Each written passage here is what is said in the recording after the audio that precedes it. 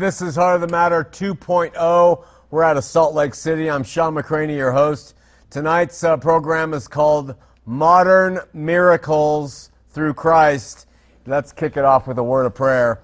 Lord, we petition you and seek you in spirit and truth. Pray that you'll open up our eyes to the things that are important for us to hear, and pray that those who are seeking to break free from any bondage that holds them bound, that they will be able to find some support here through Heart of the Matter. We're grateful for those who work so hard to keep the ministry going and volunteer and do the show, and we just pray you'll bless them and bless our viewers, whether in-house or at home or watching the archives. In Jesus' name, amen.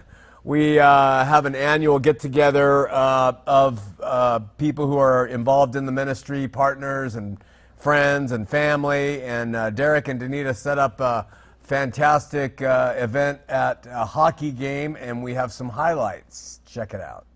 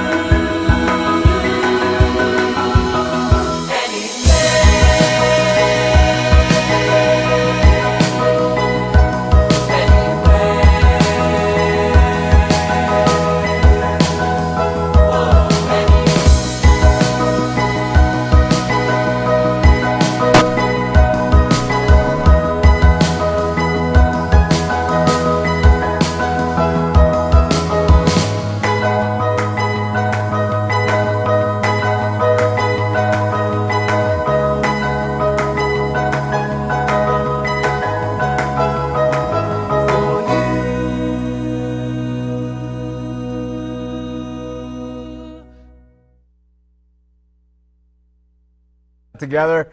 It was a great time. Thank everybody who was involved. Hey, this Friday, 12 noon meeting at the City Building in downtown Salt Lake City. Join our recent guest Sam Young and his march to protect LDS children from abusive behind-the-door interviews that are held by the LDS church leadership. You don't need to be LDS or former LDS to join, but we're going to put some pressure on them. I guess they made some decision today that, yes, we would allow parents to go with their children into these private interviews. And I had a conversation with Sam. He said it's a terrible thing. It hasn't done anything. And so we'll see if the marching. I've never marched for any cause in my life, but I see the damage done in this area of interest, and so we want to help Sam Young. I think there's going to be over 1,000.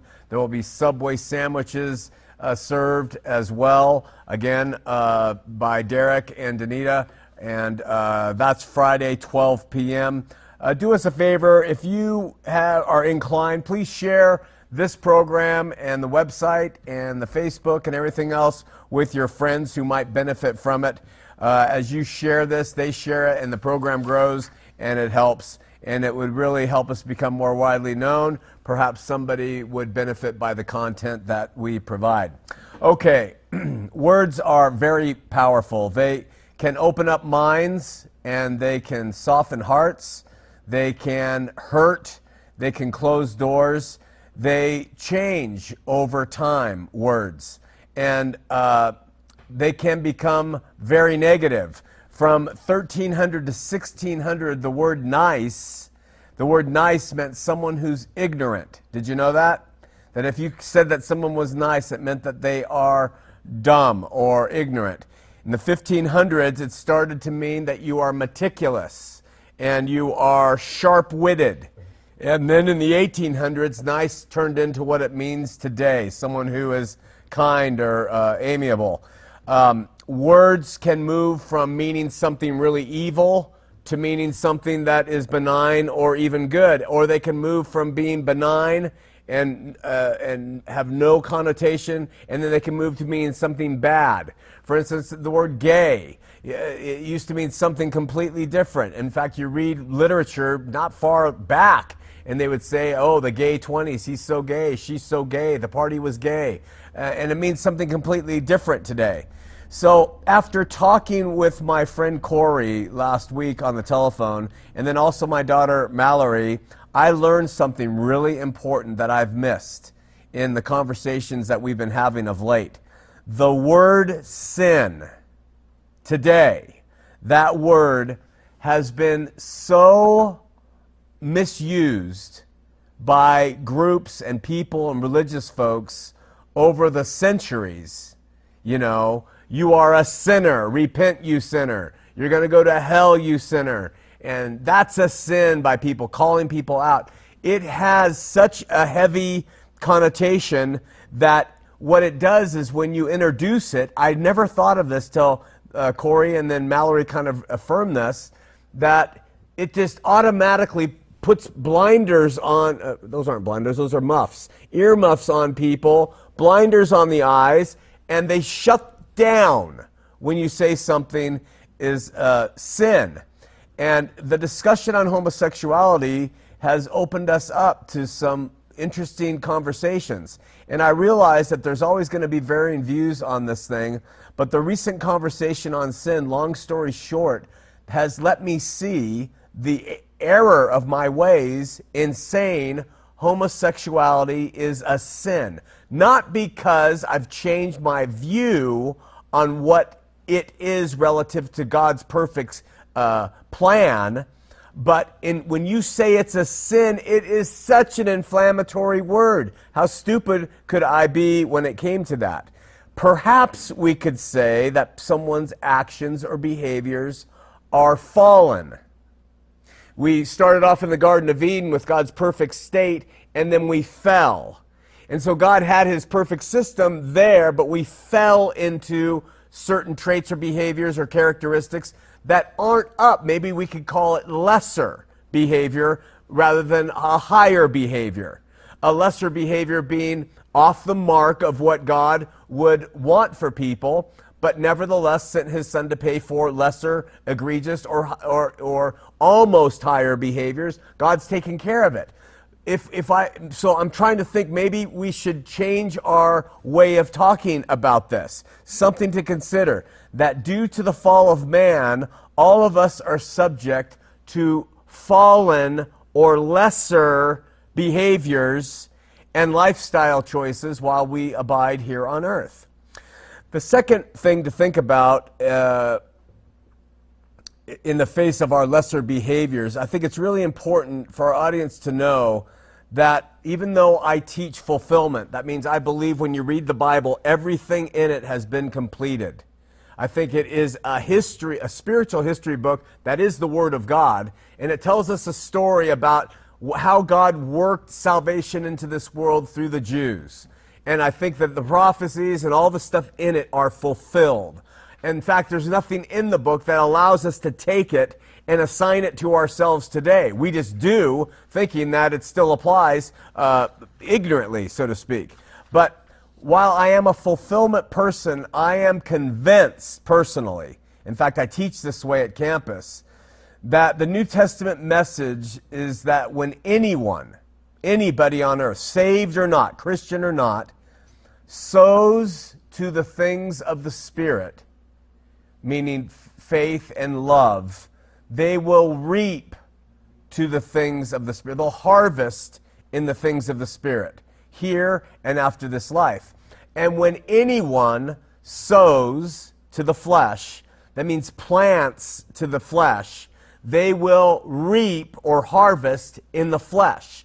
Now, because we know we won't be flesh hereafter, you can't have a harvest afterwards. So if you've been, let's just say, Mick Jagger, and you've spent your whole life sowing to the flesh, flesh, flesh, flesh. I don't know that Mick Jagger's done that, but I'm just assuming he has. When he dies, he's going to be spirit, and there'll be nothing to reap because he only planted and sowed to the flesh. Those who choose here to sow to the Spirit, when they die, will have the spiritual harvest of good things for themselves in that realm. I teach that and believe that completely through Scripture. So, let me give you an example from my own life. Something I'm going to do a lot of tonight because I think it's important. Wednesday is my day off, tomorrow, so to speak. I still work, but it's a day I let myself go in eating. I let myself go and just sitting back at night and watching Netflix. And sometimes I drink alcohol. Well, last Wednesday night, I got plastered. I took a water bottle, like the regular water bottle like this, and I filled it 3/4 of tequila, and I went to dinner with my wife, and I poured it in my Diet Coke, and I drank that much tequila in one sitting. And I drink maybe 5 times, 10 times maybe a year, but I drank that much. So I was not buzzed. I wasn't a little tipsy. I was schnit-faced, okay?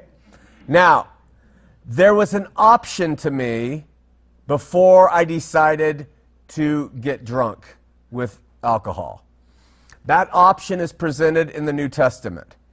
It says, well, I'll just read it to you. It's Ephesians 5:17. It says, "Wherefore, be not unwise, but understanding what the will of the Lord is. And be not drunk with wine, wherein is excess, but be drunk with the Spirit." And so what Paul says there is, listen, we have a choice. If you want to sow to your flesh, like I wanted to, I wanted to drink that night because I was under some pressures and people were bothering me and I needed to escape. I didn't take getting drunk with the Spirit as my option. I didn't take going to God and praying and asking Him to help me in my flesh and to give me some release and spiritual comfort to help me overcome my flesh. I said, I've been doing a lot of that. I need to have a real stiff drink. And I had about 7 of them in one shot, right? Now, I know the scripture that Paul gives. I knew it before I drank the alcohol. I know my action was not the better way. It wasn't the highest way. It was a lesser way. Is drinking allowed in scripture? It is. You can drink. But I took it to a lesser extent. Not in a reasonable extent like scripture says. I took it to a lesser extent. To comfort me in my flesh rather than my spirit. The scripture is clear that drunkenness is a fallen or lesser activity for human beings today. I can justify that it's good. I can say it works. It helped me relax because it did. I can say God doesn't care about it. I can say all kinds of things. But there is a less fallen response I could have taken in this world. And I know it. I teach it, so I understand it. But I chose to ignore that, perhaps because I was weak. Perhaps my flesh was stronger that time and my spirit was weaker. I have to admit it. Now, does God love me less? Am I banished from his presence because of this action? Never, ever. I wasn't saved by Christ because I abstained from alcohol. I was saved by Christ because of faith in him. Because I got drunk didn't say I don't believe in Jesus. It just said I let my flesh reign more than perhaps it should have. But here's the thing. If I justify the actions and say they are the highest response I could have had. If I said this is fine, I am fine doing this every night. It's the way God wants me to live. I was made this way. And he wants me to drink this much tequila every night to inebriate myself. It's the highest way to approach him. I'm in trouble. I'm missing out on the opportunity for God to work with me in turning my views to him. He doesn't work with me with the thumb pressing on me or an iron fist. It's a gentle leading. Sean, do you really need to drink this much to relax? Oh, probably not, Lord. What do you mean, probably not? Okay, I don't. Right, you don't. And you will probably again and whatever, but, just consider it, That's how he works with you.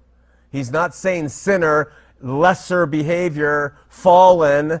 He's just saying, when I say I know it's not the best way to approach something, that's how he engages with us.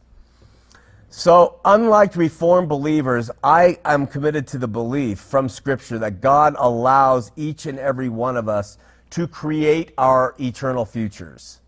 I believe that from Scripture. We will reap what we sow. All right? That being the case, I'm moved to teach this as a reality, both at campus and here on the show. I teach it as a reality. And while all are his, I think only some are his sons and daughters, and sons and daughters will always say, Lord, I know there's a better way to do things. Help me get through this failure in my flesh. Those who don't care and have no desire to seek him or follow that, and they'll live the lesser ways, he loves them. They will be reconciled to him. They are redeemed in the blood that Christ universally gave, but the tenor of Scripture is clear through and through. If you want to relate with God in the most intimate ways, you want to seek to live higher, at least more often than lower. And you aim to live according to those ways that he establishes in Scripture. In the face of this objective and targeted audience that I seek to reach truth seekers who want that higher road. It's not that they're perfect, obviously. It's not that anyone's perfect. I don't know if I'm on it. But I hope to reach people who want to have that heightened relationship with God directly in their spirit. There's a song, and I rarely do this, but there's a song by a group called Mumford & Sons, and it's called The Cave. And it gives voice to our flesh and the battle that goes on. And it's poetic, and this is what it says. It's empty in the valley of your heart. The sun, it rises slowly as you walk, away from all the fears and all the faults you've left behind. The harvest left no food for you to eat. You cannibal, you meat eater, you see, but I have seen the same. I know the shame in your defeat. But I will hold on hope, and I won't let you choke on the noose around your neck. And I'll find strength in pain, and I will change my ways. I'll know my name as it's called again. 'Cause I have other things to fill my time. You take what is yours, and I'll take mine. Now let me at the truth which will refresh my broken mind. So tie me to a post and block my ears. I can see the widows and orphans through my tears. I know my call despite my faults and despite my growing fears. But I will hold on hope, and I won't let you choke on the noose around your neck. And I'll find strength in pain, and I will change my ways. I know my name when it's called again. So come out of the cave walking on your hands and see the world hanging upside down. You can understand dependence when you know the Maker's land. So make your sirens call and sing all you want. I will not hear what you have to say, 'cause I need freedom now, and I need to know how to live my life as it's meant to be. The words from the cave speak to the battle that we have between the flesh and the lower road it always wants to take us on. And the spirit that says, you have a name, you have a state with God. He's calling you to it. And it's such a beautiful way to put it. For what it's worth. Got a very touching email from a viewer that said, Dear Sean, I saw your recent broadcast concerning homosexuality and your response to 2 different emails that you received on the subject of homosexuality being a sin. I am a Christian mom with 2 children and both are gay. To say I have struggled over this subject for years would be a big understatement. I knew my son, his name is also Sean, he's 23 years old, was probably gay from the very early age, and he was one of those sensitive little boys who preferred playing with girls, hated sports and competition, and had a very sweet heart. At around the age of 4, he started showing signs of anxiety and OCD-type behavior. At age 6, the tics started, and he was diagnosed with Tourette syndrome. It went from mild to severe, and he wasn't able to attend school most of his life and was homeschooled. We know other people who have the same type of neurological issues as Sean, and they seem to fit the pattern and for the most part are gay. This led me to realize that it is possible to be born that way, something I completely agree with. It is an issue in the brain for most, in my opinion. As puberty approached, it was obvious that he was going to have feminine characteristics and his voice didn't deepen much. He began to have breast development, of which he was very ashamed. I took him to specialists and didn't get any real answers or solutions. So we seem to be living in a time in which we see more and more neurological issues such as Tourette's, autism, and more homosexuality. So how would Jesus want us to respond in this culture we are in? I know we are to love, of course. How do we best love those in situations such as Sean's? I have had many sleepless nights, cried buckets over the years, and struggled to help my son. He is usually in a state of depression, has little interest in life, and is constantly exhausted from the anxiety of the Tourette's and feelings of worthlessness and confusion. My 17-year-old daughter came out to me a few months ago, and I can't help but think that there's a genetic issue going on. She is somewhat masculine in appearance, but is less anxious about her feelings. I never really asked God why about anything except this. Both of my kids, both struggling with guilt and shame after being raised in what we would consider a very normal Christian home. They both have what I believe to have been born-again experiences and have been baptized. My husband and I have been through all the emotions, pain, and questioning that comes with this, and we are still longing for answers, but we love and accept our children always. We want our kids to love God and others, which I believe they do, but like all parents, we want them to be loved and have a family someday. Sometimes it really feels like torture. The reason I'm writing this email to you is because I've been watching HOTM for years, and I know that you are someone who doesn't just believe what other people say, you search things out for yourself. The question she wants to know as she goes on and talks about everything is how do you manage these children? How do you respond and talk to them? And I just truncated that message for brevity, and she signs it Julie. This is what I wrote to her, and this is what I honestly believe. My sister, my heart breaks with yours as I cannot comprehend the angst and suffering that you have endured under this situation with your dear son, Sean. Here's the deal as I see it. Sean and whatever he needs to be and do physiologically is understood by our loving God. In the age of grace, because of Christ, Sean is as much his as anyone else who looks to him in faith, no matter what course of action he decides or is driven to take in his personal life. The message to Sean is one of great news. God so loved Sean as he came into this world that he gave Sean his only begotten son to save him from all the effects and outcomes of his life, period. And it is Sean's faith in his son that justifies him before the living God, nothing more, including fixing himself the way the world of Christianity believes Sean should be fixed. This message, properly taught and delivered, ought to release Sean from the guilt and shame that comes from our fallen natures.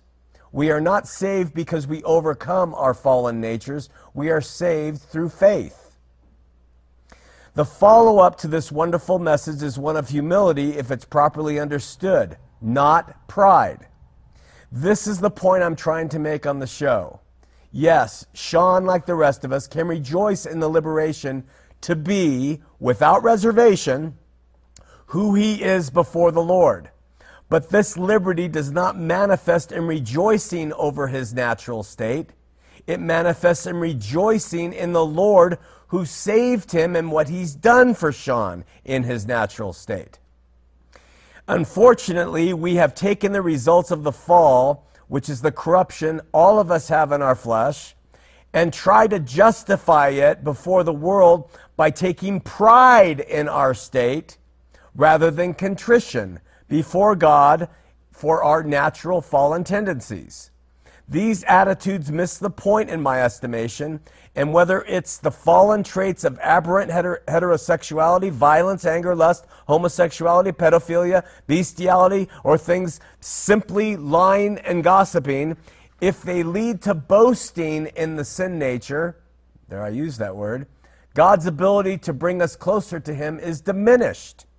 It's so simple. I hope this helps. And may God bless you, my sister. Bless your heart. Bless your family. Bless everything you stand in need of, especially with the knowledge that he has taken care of every pain, every failure, every sin, and every other thing into account through the shed blood of his son. All right, a couple things which I want to explain before I go to the board. And they're going to help you understand some things about our final message tonight before we wrap it up. First of all, we have lost a few people in the ministry over the years because I don't really appreciate miracles as they're described in the Christian church. Meaning, I don't like the replication of, or the pretended replication of biblical miracles here in the body. I do believe God is a God of miracles, but I tend to believe those miracles are sort of either without man at all involved, meaning you don't need faith healers. God will heal. There's the miracle. You don't need the slap head up guys. Or I believe that man is completely involved, and it's a miracle when they do things like restore people's sight through modern medicine. So that's how I see it. I see it as a miracle that a doctor can restore someone's sight because of the knowledge God has given them.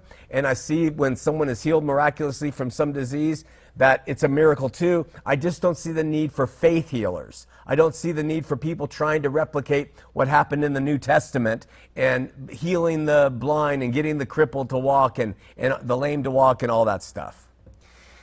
In other words, I'm suspect of Christian faith healers slapping foreheads and praying on people who have arthritis and getting them to walk across the stage. That being said, I know that God is a God of grand miracles.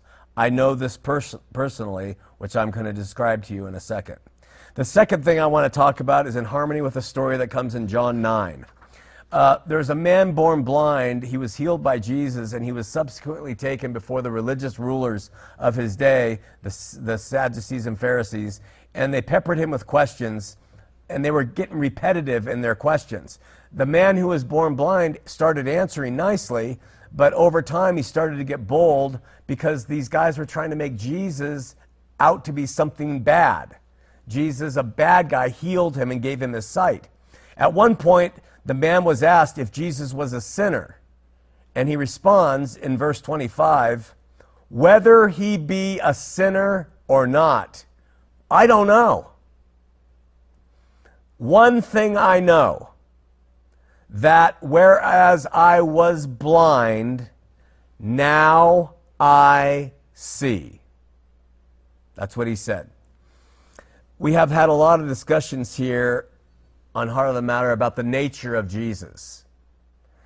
Some of them have been heated and accusatory, even to the point where fellowship has been excluded and you're not going to shake hands as a brother and things like that, because of questions I have about the makeup of God, and etc. But what I can say, without question, like the blind man, is that where I was once considered unhealable by the modern sages of my day, I have been healed. This healing it continues to be a miracle in my life and in the life of those who know me. Last year we did a show called The Narcissistic Supply. And I spoke to this situation because I said in that show that I am a narcissist. And that's how I came into the world, and that is a trait that is present in my flesh, narcissism. And it's probably part of the McCraney family tree.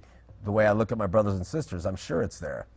So the current take on true narcissism is they cannot be cured. A real narcissist can't be cured.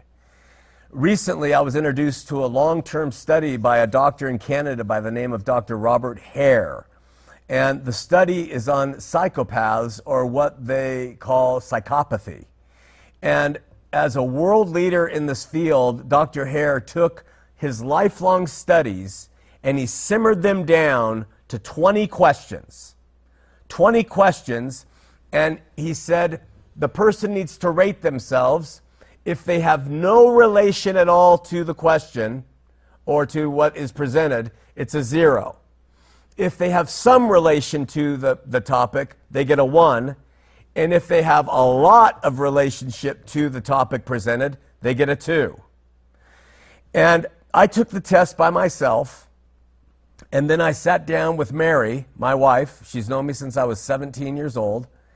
And we read through them, and she straight across gave the same answers in numbers, 0, 1, or 2, that I had given on the 20 questions. Now, there's a tendency to score these things, depending on what outcome you want, sort of to slant it, to answer it one way if you want to be a psychopath, or another way if you don't want to be seen as a psychopath. But I'm going to show you honest-to-God scores from my own mind, and then what Mary said about me, and we're going to start with prior to my knowing the Lord. This is while I was a Mormon. This was when I was younger and involved in that faith and not a Christian. So let me go to the board and let's work through this really quickly. Here are Robert Hare's questions, and I'm going to read them. And then in this box right here, I'm going to give you the score that I gave myself and that my wife concurred with me on her score of me prior to my coming to know the Lord. The person's glib and has superficial charm. That means that they have a tendency to be smooth, engaging, charming, slick, and verbally facile. Psychopathic charm is not in the least shy. It's not self-conscious. It's not afraid to say anything. A psychopath never gets tongue-tied. They can also be a great listener and stimulate empathy while zeroing in on people's targets and vulnerabilities. They have a great ability to manipulate. I get a 2 prior to knowing the Lord. That's the highest in terms of my narcissistic, psychopathic personality, which cannot be cured. The prisons are full of guys like me. Grandiose self-worth, grossly inflated view of one's worth and abilities, cocky, a braggart. They believe they're superior to other human beings. I got a 2 from both my wife and myself. Need for stimulation or a proneness to constant boredom. An excessive need for novel, thrilling, exciting stimulation, taking chances, doing things that are risky. Psychopaths often have a low self-discipline in carrying tasks through to completion because they get bored so easily. Definitely a 2. Pathological lying. I don't need to explain it. A 2. I lied like a banshee, whether Mormon or not. As a child, I lied. Conning and manipulative. I don't have to explain it. A 2. Lack of guilt or remorse. I only had a 1 because there were times when I would feel badly for hurting people in certain ways. It's not a 0, but it wasn't at the height. Shallow affect, meaning emotional poverty or lack of depth of feeling for other people. Interpersonal coldness in spite of what was going on in front of me. That was a 2. Callousness or lack of empathy, cold, tactless, a 2. Parasitic lifestyle, an intentional, manipulative, selfish, and exploitative financial dependence on others. Low self-discipline and ability to carry through with one's obligations. I was a stockbroker. I had a parasitic lifestyle.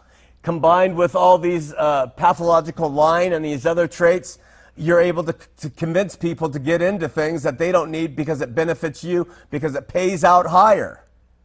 Absolutely a grand 2. And then poor behavioral controls. That's a 7. That would have been a 7 in my world, but we can only give it a 2. We go over to promiscuous sexual behavior, a 2. Early behavioral problems, a 2. Lack of realistic long-term goals, a 2. Impulsivity, a 2. Irresponsibility was a 1. Failure to accept responsibility was a 1. Many short-term relationships, a 2. Juvenile delinquency, a 2. I think it was a 2. Revocation of release, that means that someone gives you a chance to redeem yourself, like a court says, I'll give you a chance to redeem yourself. We're going to put you on probation, and you break probation. I gave myself a 1 in that when I was put on probation. I followed through once, and another time I didn't. And then criminal versatility, it means you enjoy the fact that you know how to do a number of different criminal things. And I think that was a 1 or a 2. I'm not going to add them up, but my score when I did it, because I may have missed 1 point or 2 here and there, was a 36 out of 40. From my wife's mouth, from my mouth. Absolutely. There was no chance for me as a human being to function morally in this world. It was as if I was born blind, deaf, and mute. It was if I was Helen Keller in her day. They couldn't do anything for her. In my psychopathy and narcissistic supply needs, it was an endless thing. So on the show, maybe you've heard me say, I am the worst of the worst, saved by the best of the best. And people haven't understood what that means. But this is why this one reason I'm doing it. So, after the Lord, glib and superficial charm gets a 1. Grandiose self-worth is a flat-out 0. Before the Lord and before others, I have nothing to offer, and I know it. Need for stimulation and proneness to boredom, absolute 0. I am never bored with the word and with the work and the things I'm doing. Pathological lying. I strive very hard to be honest. I don't have a difficulty with honesty anymore.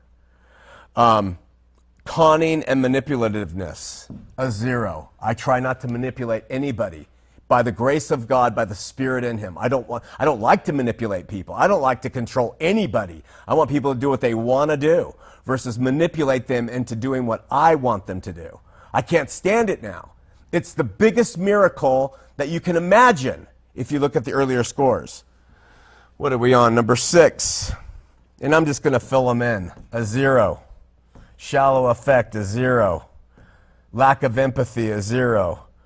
Parasitic lifestyle, reverse. I go to great lengths to avoid the tendency to live off other people's money and funds. I work very hard to just try to keep that clean because I can see what it does to people, but it also gives me a really keen BS indicator because I can see when it's being done, which is why I rail against the manipulation of funds within churches today. Number 10. Poor behavior controls. A 1. If I'm driving and someone ticks me off, I can still lose it. I can still have a very poor, immediate response to some things. Number 11, promiscuous sexual behavior is a 0. I had to look. Earlier behavior problems gives me a 2 because you can't change what was earlier. Lack of realistic long-term goals, I think I gave a 1 because I still have flighty ideas. Impulsivity, I'm much less. In fact, I think I gave myself in 14 a 0 in that. No, I gave myself a 1. I guess I'm still some impulsive. Irresponsibility is a 0. Failure to accept responsibility, a 0. Many short-term relationships, a 0. Juvenile delinquency, couldn't change it, so it's there. Revocation of release, a 0. And criminal versatility, I think I still enjoy that about myself, so I got a 1. And I think in the end, what do we have? 2, 3, 4, 5, 6, 7, 8. I think my score was an 8. I have 9 up here, but an 8. From a 36 to an 8, no bull shite. None. In our day and age, it would be crazy for somebody who's involved in teaching the word and pastoring people to admit that they are psychopathic and narcissistic. But it comes with the territory that we're supposed to have with our humility and admitting our faults. That even if I tried, I couldn't get on the high road. That's why he was able to pull me up and save me from it. Usually pastors have either been raised in a good Christian family, and one time in college they tried to smoke pot, or they came from being Hell's Angels and bikers and beer drinkers and partiers and then Satanists, and then they saw the Lord and changed. But you just don't hear psychopathy and narcissism as deeply embedded in a person as it was in me come up. Having been a true psychopath with a constant need to narcissistic supply is a terrifying thing, and it's a terrifying person to live with. My wife can attest to that. It would require a miracle in the hands of God to change that person. These things still reside in my flesh. I know that if I gave a few months and I said, I don't care about God, I turn from Him, forget His scripture, I'm going to go back to just really feeding my flesh, it would be a terrifying scene because I know what I'm capable of. But I believe God wanted to use this ugly narcissistic personality to break me down and to give me this unbelievable healing like the man born blind. To any atheist who tells me there's no evidence of God, any atheist, there's no evidence of God, I'll stand toe to toe with them, and they'll say that's just your experience. I'll say I don't care whose experience it is. I don't have to go to talking about science and evolution and all the arguments you guys want to get in. I'll just tell you, where I was once blind, I now see. And he's a healer.